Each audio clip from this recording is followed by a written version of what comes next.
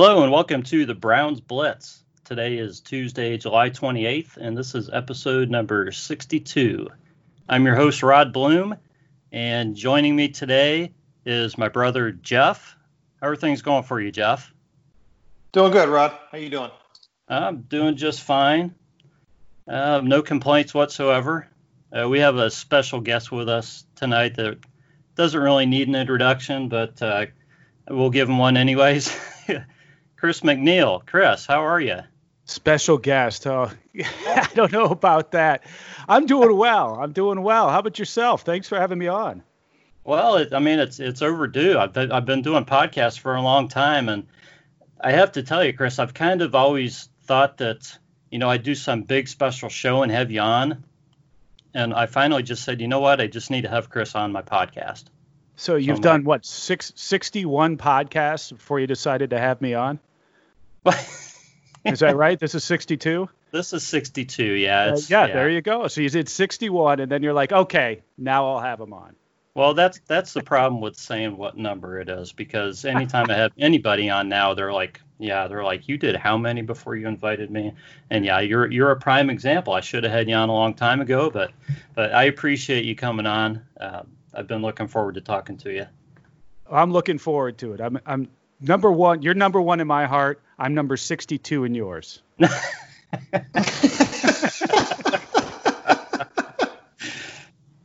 Well, what can I say to that? Okay. Well, anyways, we're going to. This could be a long hour for you, Rod. It could be. But hey, you know what? I've got it coming. To me, and I'm going to take it. So, hey, we're going to go real quick through the Blitz beverages because the guys decided not to join me in this tonight. So I picked something out that I thought was kind of close to something that my brother might appreciate, because I've been kind of taking some flack for being a beer snob. So I grabbed a Yuengling. It's a Yuengling Black and Tan. So I don't know if this really counts as like a regular beer or not, but I'm drinking a pint of Yuengling Black and Tan. That was the closest. You're doing that on a day where the Browns report, right? You're drinking a beer from Pennsylvania, from Pittsburgh. A Yuengling. Yeah. Yuengling. Oof. All right. I mean, it's your show. You do whatever you want on your show. Well, you know what, Chris? I had to get the damn thing out of my refrigerator, didn't I? That's right.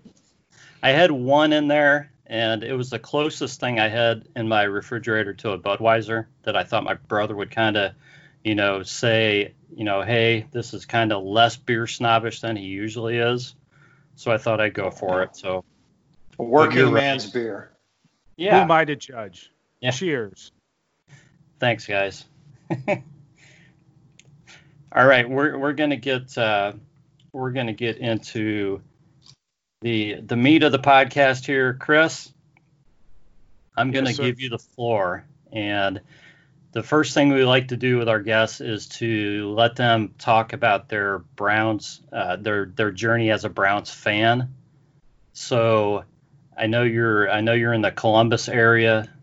Kind of tell people how you became a Browns fan. Some of your earlier memories, some of your high points, favorite players, from an early point.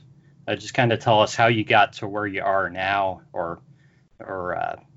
we know you're a huge fan now, but even how you got to where you were, 5 or 10 years ago. So you're going to indulge me here. I love it. Yes, I love talking about how I became a fan because, as well as anybody else, we've all got a story. You don't just wake up one day and decide to be a Browns fan. You've got a lineage. It goes back to family. It goes back to friends. It goes back to where you lived. People like to talk vividly about where they were for specific games, and it's no different with me. Right. My dad and my father's side of the family are all from Kent, Ohio, right? And so we've had years and years of lineage of Browns and Cleveland fans on the McNeil side.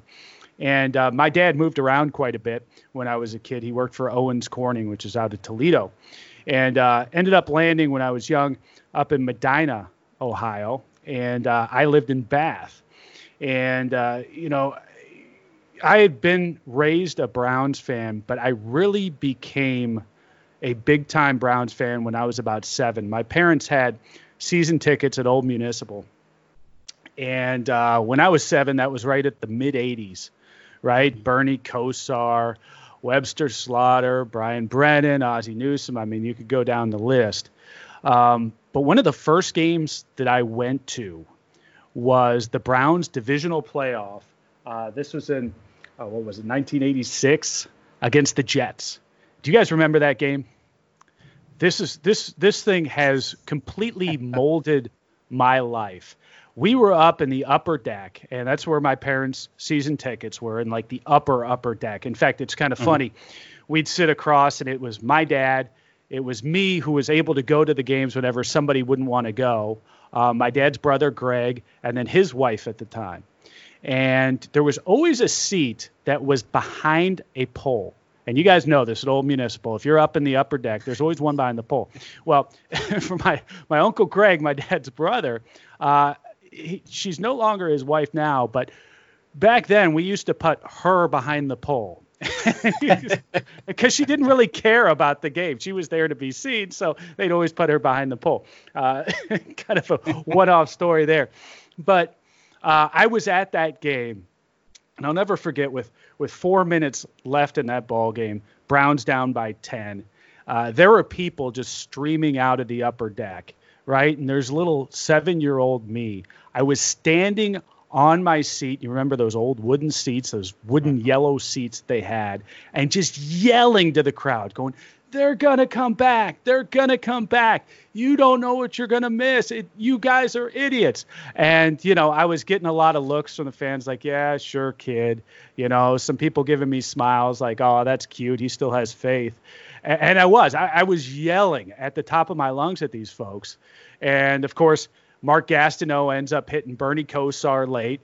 We drive down. We tie it up. We win it in overtime. And, guys, I will never forget leaving the stadium that day and just the enthusiasm of the crowd. It felt like like a Super Bowl victory. I mean, everybody was just so jacked up. People driving around with horns and yelling, "Here we go, Brownies! Here we go!" You know how it goes, going across the train tracks on the way back, and that is just so instilled in my brain, and that just seed of optimism that the Browns. Everybody was streaming out of the upper deck. Everybody thought the Browns were going to lose, and sure enough, they turned it around and they won that ball game. Chris, I hate to interrupt you, but I kind of feel like I've heard this story before, and the reason is that Jeff was at that game. Jeff. Chris, I got to tell you, Chris, I mean, I'm really glad to know that you and I were both among the approximately 2 million people that say they were at that game. Well, I was at that one, and then, of course, Len Barker's perfect game. I'm sure you were there too, right? Yeah, we were all at that game. Yeah. Anyways, Jeff, I was going to ask if you remembered hearing Chris stand on the seat and yell, because were you in the upper deck for that game? Well, he was probably one of those pesky little kids that I kept swatting at, saying, "Get away from me, kid! You're bothering me." I had a lot of those. I had a lot of those interactions. I do remember that vividly. Anyways, sorry to interrupt. Let's. I'm going to let you go on with your recollections. Well, and that's where it all started, right? And it always starts with a moment, and then I'm so stuck in that moment of Cleveland Browns fandom, of being an Old Municipal, of watching us come back against the Jets, of guys like Bernie Kosar, who just, as you guys know, embodied the city so much. He wanted to come back here. The Browns made a way to make so they could draft him. And then he just got the crap beat out of him. And he just kept coming back and coming back. He wasn't the most talented guy on the field. He was one of the smartest, and I will go to the wall for Bernie Kosar and his football smarts. Mm-hmm.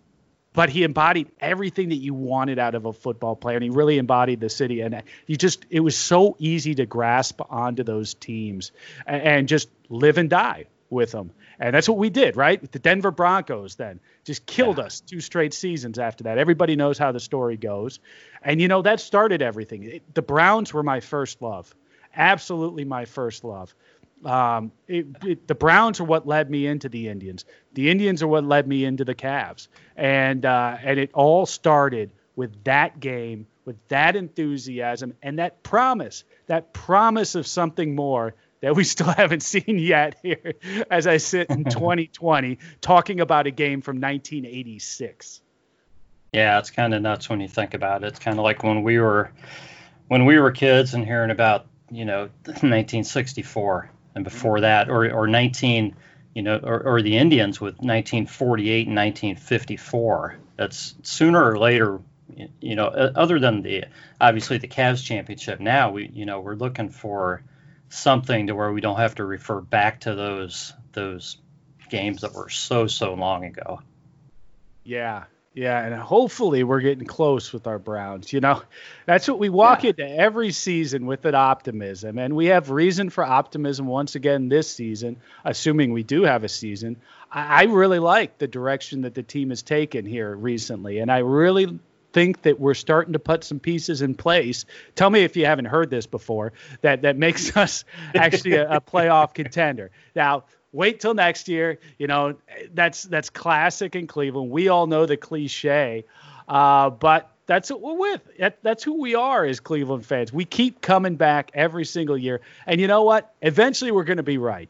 Eventually, we're going to be right. Our team is going to be in the playoffs. Our team is going to be past the playoffs into the Super Bowl, and we're going to win it all. But it takes a very resilient fan base like ours to think it can be us every single year, even in the face of unbelievable doubt against us from everyone else, including reality. Yeah, you're right. Yeah, I can't put it any better than that, Chris. So let's we're going to get back to the Browns. I wanted to talk a little bit about your journey on Twitter, and I'm going to go back because you and I started about the same time. We started writing at CST together, and I had been on Twitter for, I don't know, maybe a month, and you had been around for a while. I remember you had about 5,000 followers at the time, and I had about 5 or 10 at the time. And I think you gave me my first retweet. And I think it was the first time. Remember your first, right? Well, yeah. I think it was the first time my phone ever went, where my phone ever went like ding ding, like I ever got like any action on my phone ever, so. And you think back, and 5,000 followers is a lot for people, but obviously you have way more than that now. But back then, I remember you wrote a couple articles and stuff, and it's probably been a long time since you've written anything, maybe. Yep. Right. But I just kind of wanted to go through and ask you a couple questions just about the journey that you've been on with Twitter, because what a long, strange trip it's been.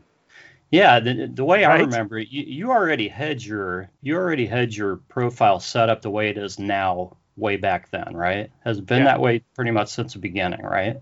Yeah, ever since I first got on there, I pretty much, I that's an iconic photo that I've taken as my Avi for anybody who has seen it, of the cigar guy. And basically that's a guy that's a fan who dressed up as Miguel Jimenez for a Ryder Cup back in 2010, I believe. And the actual photo that comes from is just unbelievably fantastic. I've always said, if I get a really nice office, I want to blow up this entire photo and put it behind me, because it's a photo of Tiger Woods hitting a golf ball directly at the camera. So you see that circle right in front of the camera, that white circle. And so if the ball's right there, you've got the whole crowd, everybody behind, looking and focused on that one spot. And that one spot is in front of the camera, so they're all looking at you as you're looking at this photo. And it's just so surreal. And then when you pan from the left to the right, you see all the normal fans. You see about what you'd expect. And then all of a sudden, you see this guy that you swear is photoshopped in. And that cigar guy. This guy is such a big fan of Miguel Jimenez. He went dressed as Miguel Jimenez. And it just stands out. And I have always loved that photo. So when I created my Twitter account, I was surprised to see that no one else had really grabbed that photo and used it as their AV. So I grabbed it, and I haven't changed it since. Early on, I had somebody tweet at me saying, I don't know whether this REFLOG guy is really funny or if it's just funny because of his AV. And ever since I saw that response, I said, I can never change it. Because that is perfect. That is perfect. If they can't figure it out, then that is perfect. So, what was your? I remember the tweet of the airline. Did you have the airplane? Did you have a bigger tweet before that really took off? That was pretty much the biggest. So I'll take you back to what brought me onto Twitter, right? And it's almost like a sad story. Because, my now ex-wife, one of the things that we enjoyed doing together was watching sports, right? And, we would go back and forth, and I'd make my stupid, sarcastic comments, some that I think are witty. But then as my marriage, unfortunately, started breaking down, it was like we weren't watching sports together. So it was me watching sports by myself. And, of course, I still had what I believed to be very witty comments to make about these sports. I had no place to go. So I heard about this Twitter thing, and I start getting on there. And one of the things that drew me to Twitter was the fact that I can interact directly with celebrities, with like there's no wall there. I'll never forget, like, the first time on there, Deion Sanders, of all people, was having like a domestic dispute with his ex. And he was posting photos about it and I'm like, is this really happening? Like, I'm seeing this, like the world is seeing this. We're seeing this man melt down on Twitter in real time. This is a real thing. And, and for a little while I was like, well, I love sports, so I'm just going to retweet sports stuff. And I'll just kind of be one of those that grabs the headlines from ESPN, and I'll retweet that. This stuff that's interesting to me, and I think it'll be interesting to others. Well, then I started incorporating some of these stupid, what I think are witty comments into it. And that's where it started to really take off. And as you know, there's something just interesting and something different about Cleveland Twitter. That same passion I was talking about where it comes to the Browns, it's such a communal feel that you don't get anywhere else. And once I started tapping into that, it takes me back to like that 1986 game, right? Where it's like, I'm not the only one yelling, right? You got all the crowd around you. And that's kind of what you feel like on game day if you're on Twitter. You've got all these people putting out their thoughts. Some people may be fighting about it. Some people who are just like, yeah, I completely agree, retweet. I mean, that's the same kind of just craziness that really attracted me to it. And that's where it grew, from that base. And then, of course, you got teams like the Cavs, who are really good, where our fan base could go up against other fan bases, i.e. Golden State, and rip on them. And that's where we really have two games going on. You have the game that's on the court, and then you have the game that's on Twitter between our fans and their fans. And I have as much fun watching the game on TV as I would participating in the game on Twitter. And so that's where you started getting some momentum, right? And I started growing a little bit. And then you asked about the United meme. This is the one thing that always kind of drives me nuts about Twitter. Some of my favorite tweets, or things that I think are just like a Picasso, people hate. right? Or it Yep. gets it gets nothing. It's You like, never know. I thought about this. This has got so many levels to it. Don't you people understand how great this is, right? This Right. is art. Don't you people get it?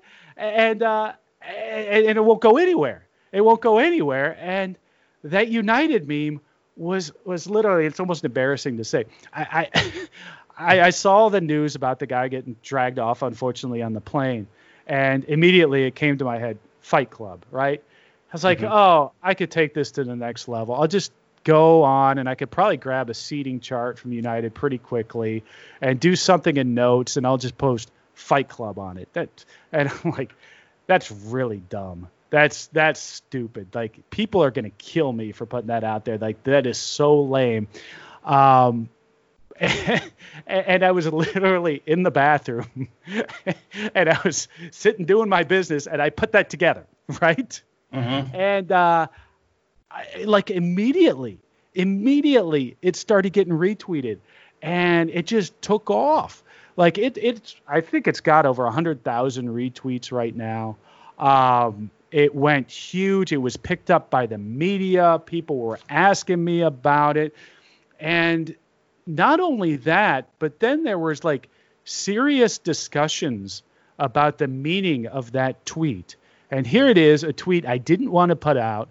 I thought about it for about 2 seconds. I thought it was dumb myself. I slapped together just a clip art type of deal or a Photoshop type of deal. And it was really sloppily done, in my opinion. And I shot it out there. And here it's getting like analyzed by The Economist magazine. Like, I see it in the Wall Street Journal. You didn't put that much thought into it. Yeah. No, I see it in the Wall Street Journal where they're talking about this. And of course, they're talking about it in the context of, it's just an indicator of the way that society is reacting to what happened. And, kind of a humorous take on it. And now, years later, because this was several years ago, I have people who are sitting in college classes sending me pictures where the professors are teaching a class and they put that up there as an example of bad customer service or of businesses that don't get it. I got one from UC. There were a couple of others. It's like, oh my God, this was a dumb tweet I didn't want to put out. Like, I take zero pride in that tweet. I guess that's not fair to say. I mean, I'm very proud of the fact that I had something that was that popular that went out there. But in terms of the tweet itself, it's not that original. It's really, there's nothing that's that deeply thought-provoking in my mind to it. But it caught on like that. Now, I could sit there and come up with something that quotes something out of literature and relates it to pop culture and is just the most beautiful tweet I've ever come up with. And I'll get one dude going lame and that's it. And like a like, and I'll be like, that's it. Yeah, you get like 2 likes on it. That's exactly right. That's how it works. That's exactly right. So it's amazing. I mean, it's just a different world. But once you kind of internalize that and realize that that's just the lay of the land with this stuff, you just roll with it. What's nice is then that allows you to ride out some of the times where people just don't get your jokes or don't get what you're doing. Because you're like, hey, that just happens sometimes. That just happens. This episode of the Browns Blitz is brought to you by tshirthooligan.com. Follow them on Twitter @HooliganT-shirt. Don't forget to register for the free t-shirt giveaway for July. Just follow this podcast, follow @ClearRodB, and follow Hooligan T-shirt. Then send a DM to ClearRodB, and you will be registered for a drawing that will happen at the beginning of the month of August. Now back to the show. So, do you remember who either your first big follow or your first big interaction was with somebody? Oh, my first boy. Yes, I remember one of my first big ones. The Browns, now I'm going to forget his name. The Browns signed that free agent running back from the Texans. Oh, that was 4 years ago. Who was that? It was a big signing at the time. Let's see if I can come up with it real quick. Chirp, chirp. We're all like, yeah, Jeff, you can chime in anytime. I got nothing. Yeah. Ben Tate. Ben Tate, yeah. Okay. Yeah. So when the heck did he even sign? He signed. It seems like now as I say the name, it doesn't even sound like a big name. But at the time, it was a big deal at the time. I think they needed a running back then. I mean, now it's like we don't need a running back. Yeah, that was back in 2014. We needed a running back. That's exactly right. And so we signed Ben Tate, right? And I put out because somebody was like, "Is this a big deal for the Browns?" And I think I put a tweet out. It was something along the lines of, "I don't know. Can he play quarterback?" And I tagged him in that tweet.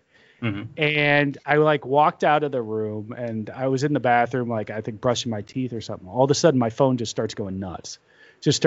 And he responded to that tweet with a picture of himself throwing a ball. And he's like, "I've tried. I'm not very good." And I'm like, "Oh my God, look at this. He's responding." And then it just went nuts. It went nuts after that. So yeah, that was probably Chris, my first. Ben Tate of all people. That's a wild one. It was big at the time, though. It was. It really was. So my takeaway so far, Chris, from your stories is I need to spend more time on Twitter when I'm in the bathroom. Yes, that's exactly right. Why do all my stories revolve around Twitter in the bathroom? That's kind of odd. Yeah, I guess that's where I do my best work. Yeah, so Chris, what's the best part about being REFLOG, and what's the worst part about being REFLOG? Oh, I don't know. I think the best part about it is it's an outlet of something that I like to do, right? I mean, yeah. I have always been a huge fan of all Cleveland teams. I know some people don't believe that with the whole parade thing, that I like to rip on the team, and most of my tweets end up being sarcastic about the team. But that's just the way I am as a person. And that's the way I've grown up as a Cleveland fan. And that's very much anybody who knows my family, who knows the people I've been around. That's just who I am. So I don't even though REFLOG is a character, right? And it's still very much so my sensibility. It's genuine to me. It's not something that I've created that I have to fit into a character. It really is who I am. So I think, if I had grown up as a kid, it was like, hey, if I were to do anything with my life, I wanted to be a defensive end for the Cleveland Browns, right? And then that wasn't going to happen. Then I wanted to be a PGA Tour golfer. That never quite happened. But you still have those dreams as a kid of being around these sports, being involved, having an excuse to be around these sports or talk about sports. And that's what it gives me, right? When I need an outlet, it's going to be there. And I really enjoy that. And the fact that there's other willing people who, if I want to put out a dumb tweet about the Indians right now or the Browns, there's going to be willing parties who want to talk about it too. And I think that's really cool. Yeah, absolutely. So do you think, is there anything bad? Anything negative? I think the thing that I don't like is where people misinterpret things to the extent where you sit there and go, that's just not me. Where they say, I don't know, that I'm disingenuous about things that I'm actually ingenuous, that are actually mean a lot to me. There are certain things my cousin died of an overdose, a heroin overdose, unfortunately, a few years back. So you'll see some things that come out about that. And it's very difficult with what I do to be able to kind of straddle both, of sending out a serious message at times while other times just being a goofy idiot, right? And so I think that gets confused sometimes with me, not being being disingenuous when I'm talking about serious things. So that gets a little frustrating. But when you're talking about the landscape of everything I do, that's really, really a small thing, really a small part of everything. With all the positives I get out of what I do there. Yeah, I think the bigger your platform, kind of the more under the microscope you are with anything you put out. So I would imagine. Yeah, so. And I'll tell you a second thing, and I don't know if this is going to sound crappy or not, but I'm always amazed and this is one thing, and it's not just a Twitter thing. I guess this is just a real world thing. You know, at times you'll do things for people and you feel real good about it at the time. And then you'll find out later on that they blocked you for some reason. And you say, what the heck? Like I've had some instances where, you know, I've had people who have had horrible life events happen to them, right? Just horrible things. And they're like, hey, you've got a big platform. Can you help me out? Can you tweet this? Can you do this? And you say, oh, absolutely. You know, I'm going to do it. I genuinely want to help these folks. And I'll do it. And I'll come back and just like, hey, I haven't heard from such and such in a while. I wonder what they're doing. You click on them, and they've blocked me for some reason. It's like, what the heck? You know? And it's just amazing to me. It's like, did I not? Wow. And you got to just let it roll off your back. And you got to realize that if you're doing something for somebody else, it's got to be true that that's what you want to do. Don't do it for any other reason other than you want to help that person out in the moment, because that person in 3 days could hate your guts and be talking crap about you to everybody else. And you just got to live with it. That's the world of Twitter. That's really the world. So that's always struck me. And that's something I learned through Twitter that I didn't know before. Yeah. So I want to let you brag on yourself for a minute. What's the thing you're most proudest of, you know, as far as what you've done with your platform, the thing that you think has helped the most, or, you know, what you've been able to use your platform for to help? Yeah. You know, I think a lot gets forgotten with the whole parade thing and the 0-16 parade. They forget about the Cleveland Food Bank part of that. And the fact that, you know, the year before we went 0-16, I know you guys are very familiar with this. We went 1-15. Beating the Chargers on Christmas Eve. And when we won that game, all the money that I had collected up until that point on the parade, that all went to the Cleveland Food Bank. And then the following year, when we had the parade, we collected food down there at the parade site. And then anything above the cost of basically the security, porta potties, I think that was the majority of it. There really weren't any other expenses above that. That all went to the Cleveland Food Bank as well. So I like doing that, where I could do something that's completely silly and stupid, like the 0-16 parade, and then also be able to give back to the community and say, hey, listen, we had some dumb fun. You know, our team sucked, and we were getting sick of our team sucking. We were trying to do a tongue-in-cheek kind of protest, if you will, about it. But at the same time, we also did some good for this community as well. Even though we may have taken something and maybe we take a little bit in the national media for look at what these idiots are doing. At the same time, we also gave back to that same community. So I feel really good about that. And I whenever we do things, I do look for those opportunities to give back, whether it's to the food bank, whether it's through, you know, Cover 2 with the heroin stuff. Those things are also important. You know, and if sometimes those come off as disingenuous. I know people say, well, you just attached that so you could have the parade or whatever else. And you got to kind of deal with that. But I honestly like being able to say, hey, for all the dumb things that I do on Twitter, there is a small amount of good things that I do too, so that when I leave Twitter at some point, they could say, hey, there are some positives that this guy did do in the world. Yeah. So for you personally, what's been the biggest dream come true for you so far? Maybe somebody you've met or something else you've been able to do because of your success on Twitter. Yeah, it always comes down to the kids. It really comes down to my kids, my 3 kids. You know, I have such a love of Cleveland sports, and sometimes it is tough to pass that along, that same passion with video games, with everything else, YouTube, all the other things that kids these days can do out in the world other than sit down and watch an Indians game for 9 innings, watch a Browns game for 4 quarters, watch a Cavs game for 4 quarters. And I've been able to take them, the Indians have been kind enough back when they had the family suite that they used to give away the social suite. I got that once, and they sent up like mustard and onion and ketchup up to, and the kids were able to take pictures and have a good time with them. And actually my youngest at the time punched mustard in the junk. So that's something we still talk about to this day. He was like 3 at the time and he punched mustard. So family memories like that, right?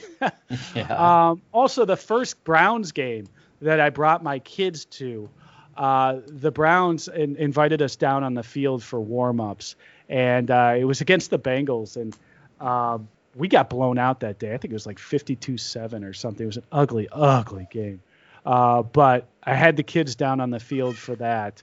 We were able to sit fairly close. It was just about courtside for the Cavs for a random game where I was with the kiddos. So it's stuff like that I enjoy more than anything else. Being able to like I was saying earlier, when I went to the game in 1986, I'm sitting in the upper deck at Municipal and absolutely loved it. Wouldn't trade it for the world. And now I got to convince my kids that, hey, it's okay to sit out.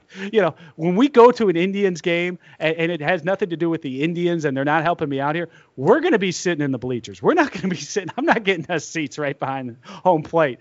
But when we can do it, it's really cool that I'm able to share that with the kiddos, Yeah. I mean, that's excellent. So I can't let you go. And we're going to talk some Browns here in a minute, but I can't let you get away from the part about you without asking about your golf game and how COVID has affected your ability to get onto the golf course this year. And how that's going for you. Yeah, well, it's not so much COVID that keeps me away from the golf course as much as it's my kids and everything that they've got going. But this season, I've only been out twice. First time out, and you're letting me brag a little bit here. First time out was about 3 weeks ago. I shot even par at Bent Tree down here in Columbus. The second round was actually last weekend. I went out, shot even par on the front 9, and then I fell apart, shot a 44 on the back for an 80. But I felt pretty good that 3 of my 4 first rounds, first 9s, were at par. So, and that was unexpected. Trust me, I wasn't shooting like that last year. I mean, I've been a 70s player since high school, but haven't come out the gates quite like I did this year, which is good. Because allegedly, I'm supposed to be playing with JW and the Browns and Nathan Zagura. We're supposed to have a match. Myself and Lee Foster, who's a guy I met through Twitter, who happens to be a good golfer, played in college.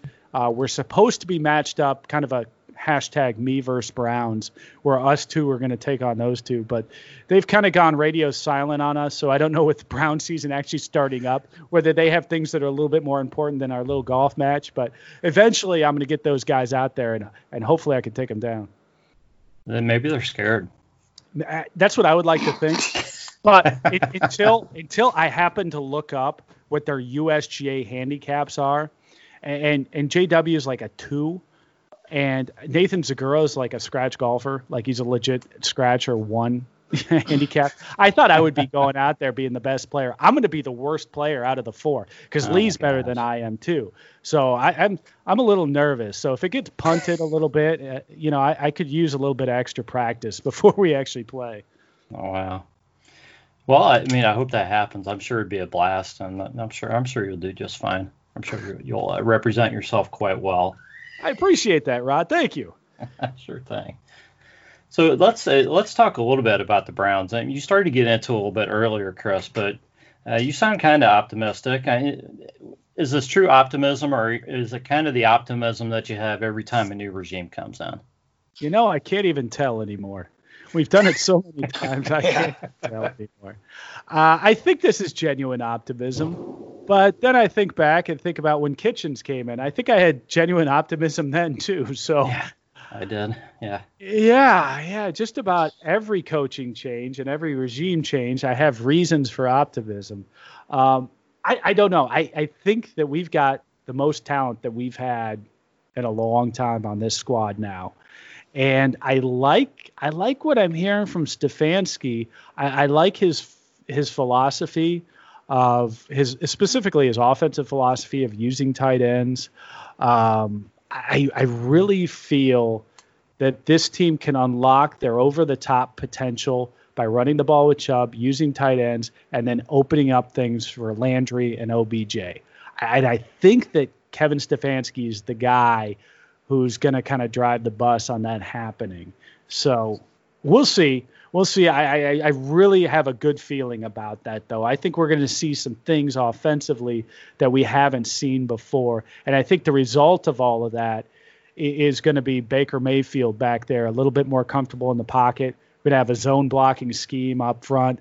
I think that they're going to do things that are going to help Baker Mayfield and make it so Baker doesn't have to be a superstar every time out. He doesn't have to feel like he's the savior out there, so that he is more comfortable. I got really disheartened last year when he was overthrowing a lot of balls. Every game seems to that I went to in person, it even looked worse in person when you get out there and you see him overthrowing. It's like, woo, that's really bad. But with the running game we could have, some of the underneath stuff we could have to really open up things, I think it'll make it better for Baker. And as Baker goes, I think this team's going to go. So is the defense going to be good enough to keep the Browns, in the game, enough to where they can stick with the run? And that's the question, right? I mean, that's a big one. That's a big one. And I like what we've got up front. I really get concerned when you go to the second level with the linebackers now, right? I mean, I like Mac Wilson. I think he's a good guy. He's got to come a long way to play that middle linebacker position for us. I really believe that. Same with Taki. I don't know how exactly it's gonna end up kind of flushing out there. You got a lot of young guys there. You got a lot of young guys, and having a lot of young guys, as we know with Browns teams, a lot of times means you have nobody. Yeah. You just got a lot of young guys. You don't really have a guy. And in the secondary, looking at whether Denzel Ward is going to be able to stay healthy, I think he is a tremendous talent. And it hurts me that he has been injured and as dinged up as he has been, because I think he could be fabulous, absolutely fabulous. And maybe I'm a little bit of an Ohio State homer with that. I think we all get sucked into that, but that's okay. We could be that way. I think that guy could be something special. I would love to see him get a full year in. Greedy Williams, he's got to come a long way. He's got to come a long way in my mind. I've been very disappointed by him on the other side. So, as a unit, we'll see what they can do. I think up front, you got Myles Garrett. We just signed him.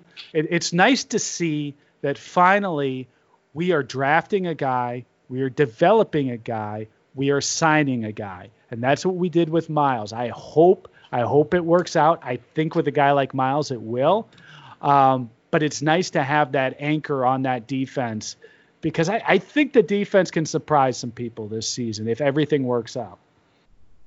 Yeah, I agree. And Jeff and I have talked about that a lot on the podcast. It's the fact that the Browns draft guys, and they aren't here long enough, to be here during their prime. They end up leaving still under their rookie contract in most cases. Yeah. So it's good to see somebody like Myles, that they've committed to him to be here, till he's 30 or 31, I think. So it's really something different. That's the elusive foundation that we've been looking for a couple of decades now, right? It's guys getting into that second contract. So it's great to see it with Myles. I mean, you need to, and Chris, you're talking about the guys with all the talent in the world, but the thing that turns you into a consistently good team is taking those guys with talent, talented players or talented individuals, and making them consistently good performing players. And when you can get 5, 6, 7, 8 years out of somebody at a high level, do that enough times, and you're going to be a good team year in and year out. We just have too many question marks every year and lack of consistency to really have ever experienced that.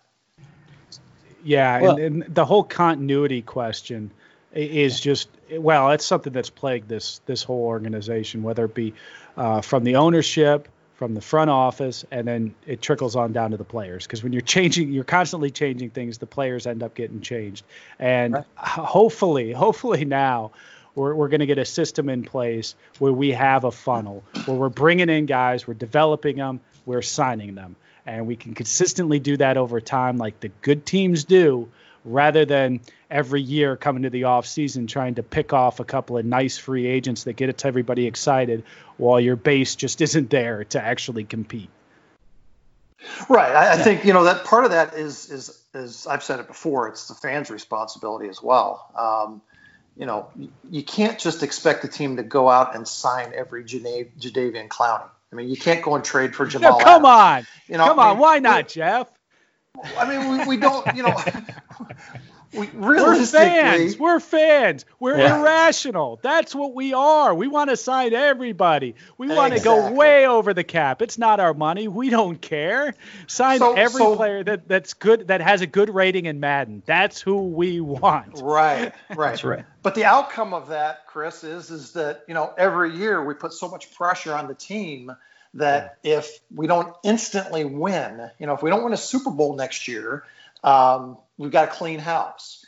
And that just puts us back into that revolving door philosophy all the time. And I think we don't put enough of that responsibility on the fans to give a group of players time to gel, grow together, get out of their rookie deals. We put too much expectation on the team to win now. And we pay the price for that year in and year out. It's kind of like Christmas. We come down, we see all the gifts under the tree. We see these nice shiny packages, and we got the big box standing over there in the corner. And an hour later, everything's opened up, and we go, oh shit, it was all closed. And pretty soon you hate Christmas. I mean, come on, let's enjoy. Going cringe. Wow, pretty soon you hate Christmas. That's a good line. I like that. Let's enjoy the moment. Let's enjoy these guys playing together and maturing and having great games. Sometimes you guys are going to get hurt, bad things are going to happen, but you know what? Let's just enjoy the moment. I think we've missed out on a lot of great football as a result of that. We're too busy trying to get the next head coach hired or the next GM fired. Let's just enjoy the team. They have that saying, success breeds success. There's also the failure breeds failure. You get into that cycle, right?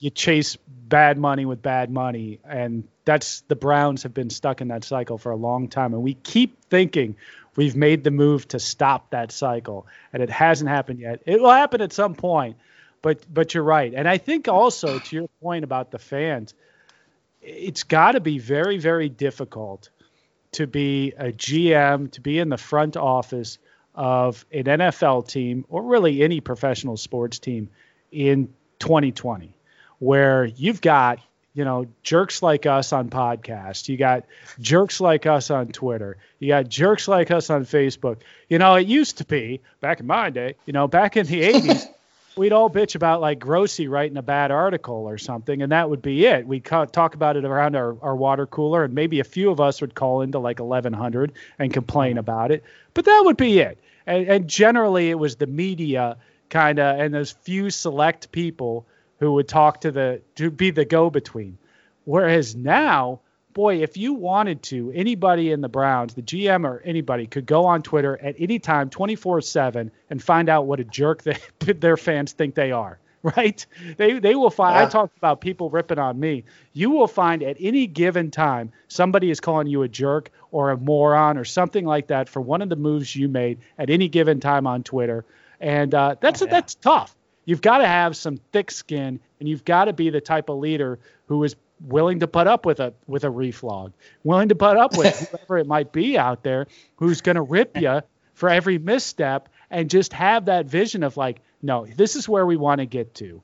Like, I may make some small missteps. The big ones we're going to have that success that's going to build upon itself to get us to where I want to be, and have that vision and really commit to it. And that's tough. I couldn't do it. But that's what these guys have got to do. Folks, don't forget to check out our sponsor, Skippin' Stones, on Etsy.com.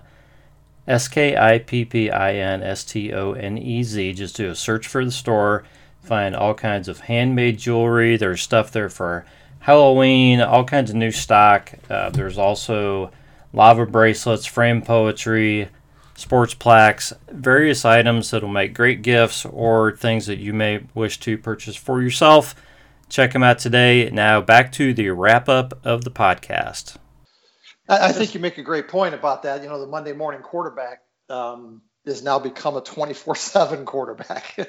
Yeah. Oh, yeah. There's a million of them. Why restrict yourself to Mondays? You got right. Off season, on season, night, day, it doesn't matter. You're there. Mm-hmm. And so everybody's smarter than the guy actually making the moves. Right. That's right. So, Chris, I've asked other people on the podcast this question, but is there a number of wins that Kevin Stefanski needs this season in order to keep his job? No. What's your thought, and where are you with this? Rod, we just hired the man. And we're talking about number of wins. Come on. With this regime, we have proven that if you win one game, we're bringing you back. Right? Yeah. Get back. We have proven that. So I would hope that Kevin Stefanski, as long as he wins more than one game or one game or more, that we will be bringing him back. I'm with you, and I think that. I mean, here's an honest need the continuity, question. Right? Yeah, they do. And the honest answer, I think realistically, he's got to get us right there, right around 500, and plus más o menos, 2 to 3 games, which is where, by the way, the NFL wants every team to be at.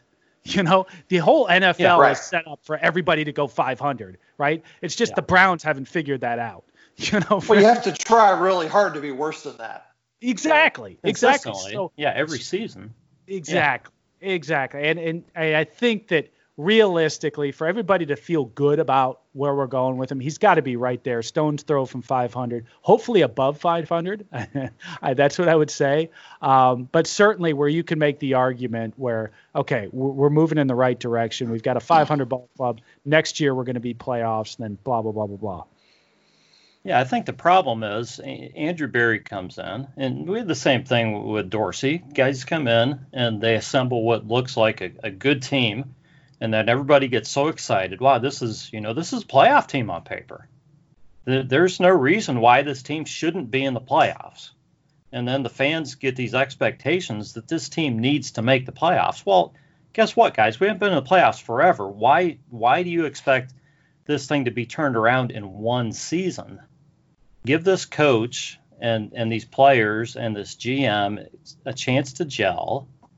Let's see what happens when a coach who actually shows he knows what he's doing sticks around for 2-3 seasons, and people are talking Super Bowl.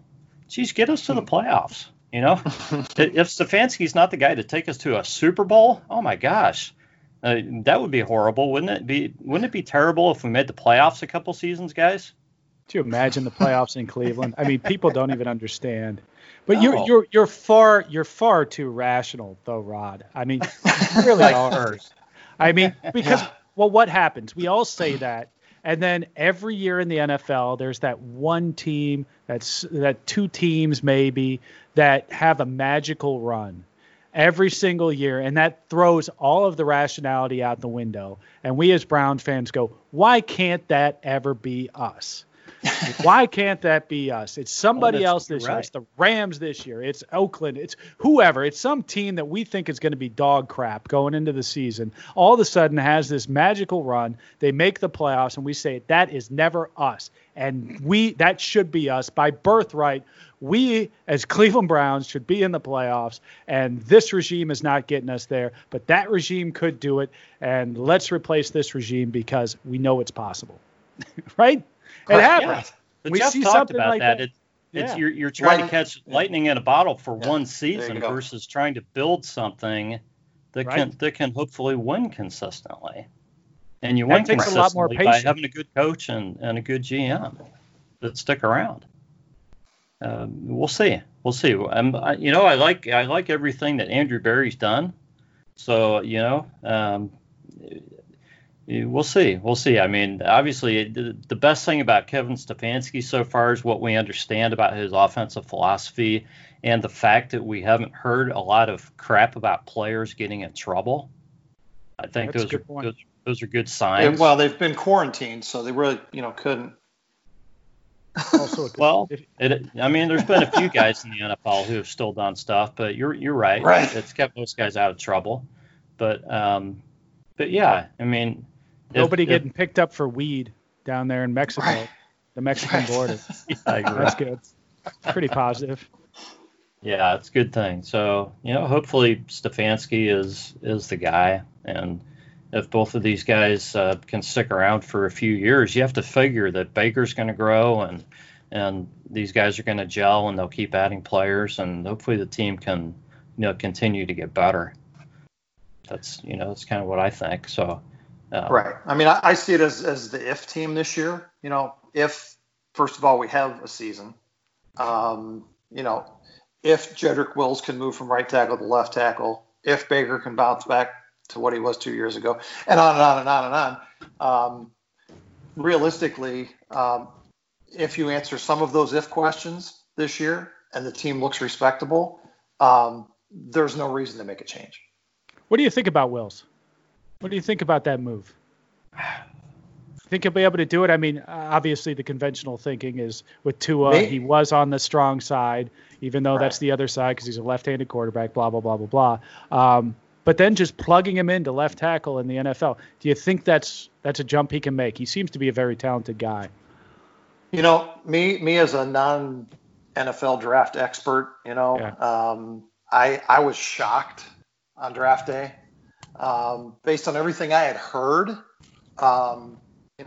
he didn't enter the equation because in my mind he was a right tackle.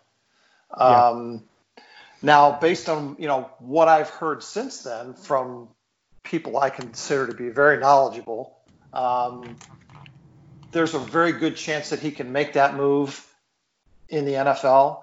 Other guys have done it, and he's got the right coaching to be able to do that, in theory, with Callahan. And then there's always a backup plan if he can't, where he can potentially be a high-performing guy at another position on the line. But I thought it was a pretty high-risk move on draft day. I've probably backed off of that somewhat since then. I still see it as probably our biggest question mark for this season. Even if everything goes perfectly for him in that learning curve, and this offseason is far from perfect. But even if everything goes perfect for him, what I'm hearing people say is he will probably not be much above adequate in his first season in that position. So that just sort of opens you up to all sorts of additional criticisms and potential pitfalls along the way. What? I don't know. My heart just sank a little bit. Adequate's sounding pretty good at left tackle right now. That's true. I think he can do it, but I agree with a lot of what Jeff's saying in that I think he will. I think with the learning curve, he's not going to be perfect. People cannot expect perfection out of him. It's going to take him time, and I think he'll hopefully continue to get better throughout the season. And when you bring in a rookie and start him at a position like left tackle, you have to expect that, I think. So I think he'll be able to do it, but I think it's going to take some time, and I think we'll probably see that as the season goes on. I think he was a pretty safe pick. I really, even though he's changing sides, I think just his level of talent coming from Alabama, and what he's, the kind of competition that he's used to, I honestly think that was probably a pretty safe pick. And I think I didn't think so at the time, but I think it was probably the right pick. But Like I said, Yeah. there's a big question mark, just like everybody else on this team. But if it works out, it's going to be genius, absolutely genius. Because then you free up so much. You free up so much if we get that left tackle position solidified. I mean, if he's even decent this year, that's huge. Yeah, I agree. Yep. Do you guys want to give record predictions for this season? First of all, let me turn the tables. How many games are we going to play? Yeah, I was actually going to ask you that. Yeah, that first. Not how many games, but kind of what your thought was. How many games will there be this season? I'm the eternal optimist, Chris, but I really have a hard time with what's going on with baseball and basketball and everything else, believing that they're going to get 16 games in this season. I think it's going to be really tough to do so. I think if the NFL gets 8 or 10 games in, I think it would be a lot. So my guess is that they go much less than 16. I'm going to guess maybe they end up playing 8 or 10 games. Okay. More like the old school college, not even college these days, but old something school. Like that. I just think that with the testing results that they're getting now, and I don't want to get into all the sides of it and all the arguments about the test results and everything like that. Please don't. No. Yeah. Thank you. It's just it's just hard to imagine that they're going to be able to figure out a way to keep enough guys on the field. And then what do you do when a guy tests positive, a day after a game, and he just played against this other team? Do you quarantine both teams? I mean, what are you going to do? Like you're seeing with the Marlins. Yeah, exactly. Yeah, I mean, you've got players on other teams going, oh no, we're not going there to play. Like, right. You're right. So I think there's the possibility of some major issues coming up. So I think it's going to be tough to get a full season in. So my hope is that they at least get 8 to 10 games in, something of that nature. My other hope is I think they're down. Are they down to one preseason game? I think they're 0 now, right? They're down to 0. They're down to 0. Yeah. Okay. Then I am a happy man. I was hoping they would go down to 0 on preseason games, because my hope is at 0, maybe in future seasons, we'll only go up to as many as 2. I hope they at least cut it in half in future seasons, because I just hate the preseason anymore so much. I really do. I have found myself now looking back over the years, and the players, everybody says, well, you need the preseason for these players who may not make the roster to show what they can do.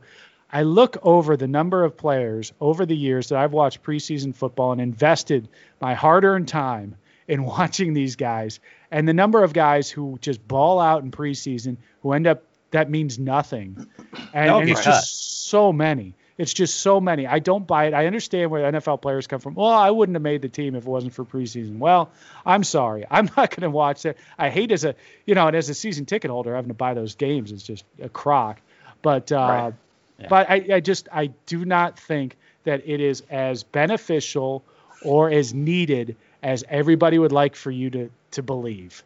I think a game, maybe 2 games, is about all they need. Certainly not 4. And for this season, no, we need to have 0 games with COVID. I agree with you.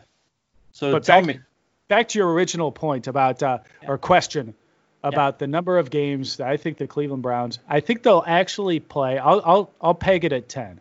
Now, if I peg it at 10, I think this is probably for this season a 500 ball club. So that would say 5-5. I am going to give us the nod and give us the extra win. So I say we go 6-4, and whatever format they have for the playoffs, that's going to be good enough for the Browns to make the playoffs this year.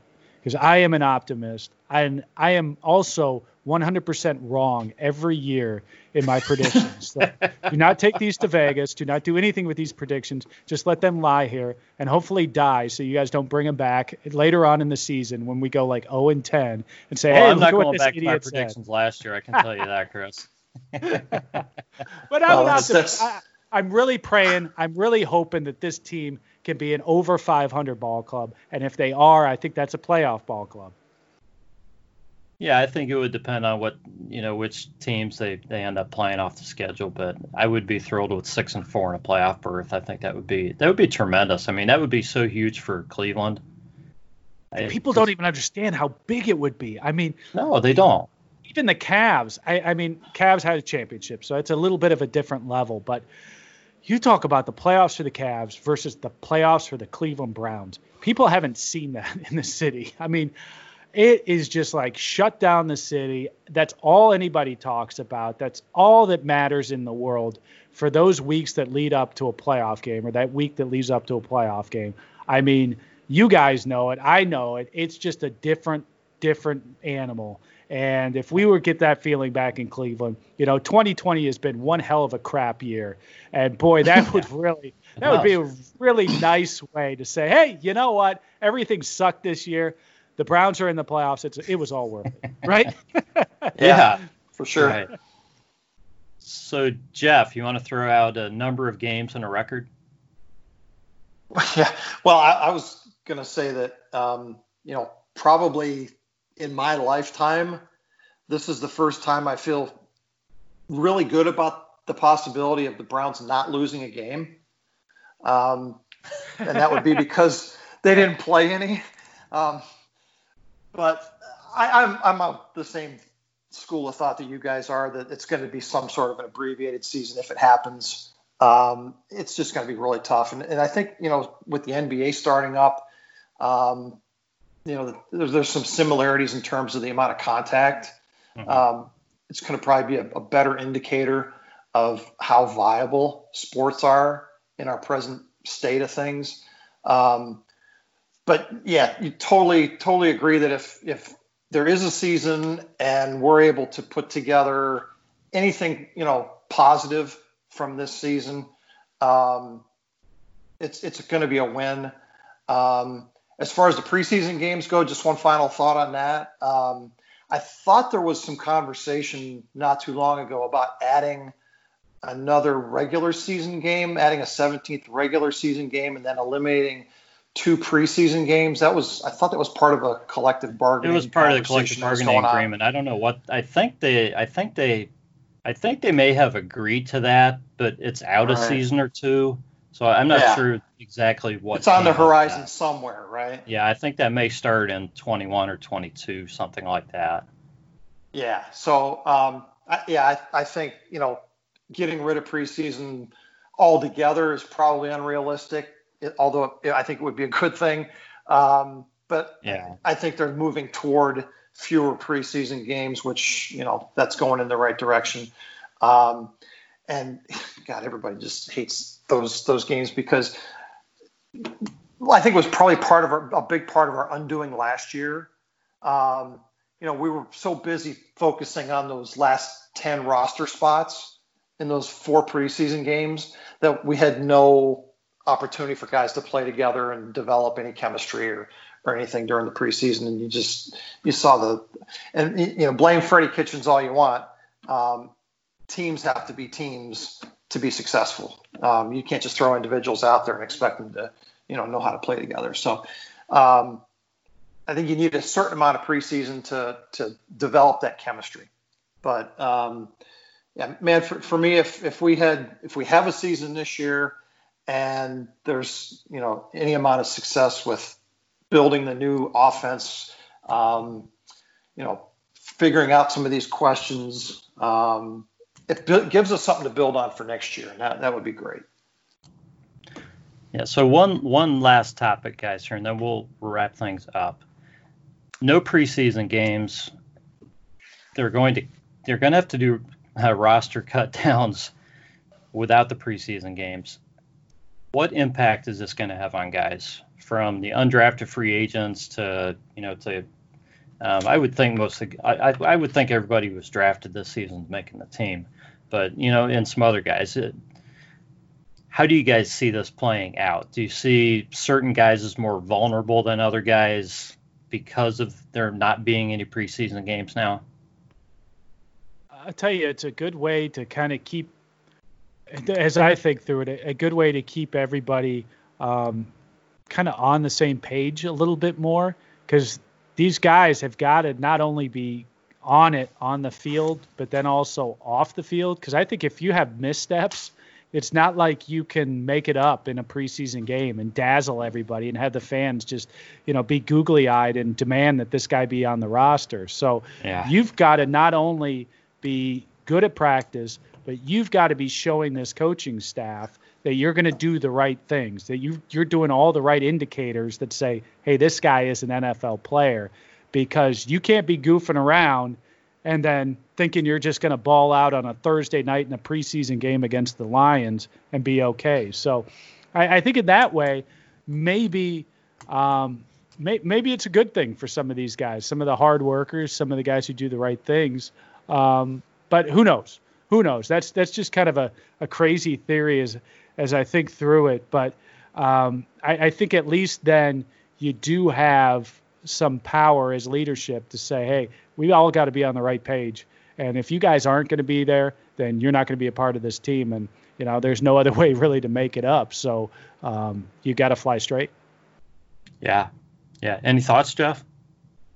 Well, yeah, I think it's going to give guys down the roster some opportunities this year that they probably would not have had in other seasons, particularly if guys start testing positive en masse. Yeah. You're going to see people having to step in and fill those roles and take on bigger roles. And, you could see some guys really surprise you and, become players that you never thought they could be. So it's a neat opportunity for some of those fringe NFL players to get a chance to play. That's a good point. Something I hadn't really thought about. I thought about, maybe, some different guys making the practice squad and that because of that. But, some guys could actually find playing time that would not have otherwise. And it could be in abundance depending on how the testing goes. So right. I mean, we look at this team now, we go, man, it looks great on paper, but what if 2 or 3 of our starters test positive? Yeah. Once again, Mr. Positivity over there. Yeah, it's wet blanket. Christmas wet blanket sucks. On everything. Once again, Christmas sucks. You see who's the you see how he's my counterbalance. Chris. I definitely see that dynamic at work. Yes. I am the counterbalance. Jeff's here to keep it real. Yeah. No doubt. No doubt. Anyway, Chris, I want to thank you again for coming on and joining us. Episode number 62. Well, I'll finally, like back, before another 62 episodes. 124. I'm in. Just go ahead and write me in pen, not pencil, because I will be there. Pencil you. So everybody knows where to find you on Twitter. Everybody can also catch your show, the Big Play REFLOG show. You want to give some information on that? Yeah, so we have that every Monday night at 9 p.m. Usually we have a guest, somebody in the orbit of Cleveland sports, and it's an hour-long show. You can catch it on my Twitter account. It's always pinned to the top, so it's easy to find there. And it's also available wherever podcasts are out there. So you can get it on Apple Podcasts and Stitcher and all the others. So, all right, what words of wisdom would you like to leave the Cleveland Browns or just the fans of Cleveland with tonight? Oh man, putting me on the spot. Be safe. Wear a mask. How about that? Wear a mask so that we can have football season. Because I really want to just see football.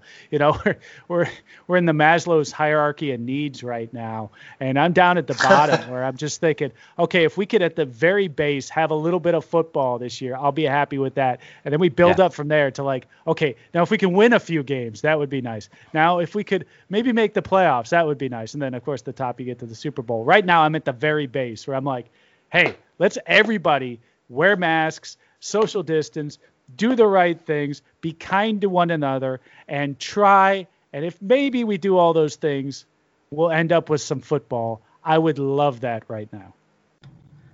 That sounds good to me. Right.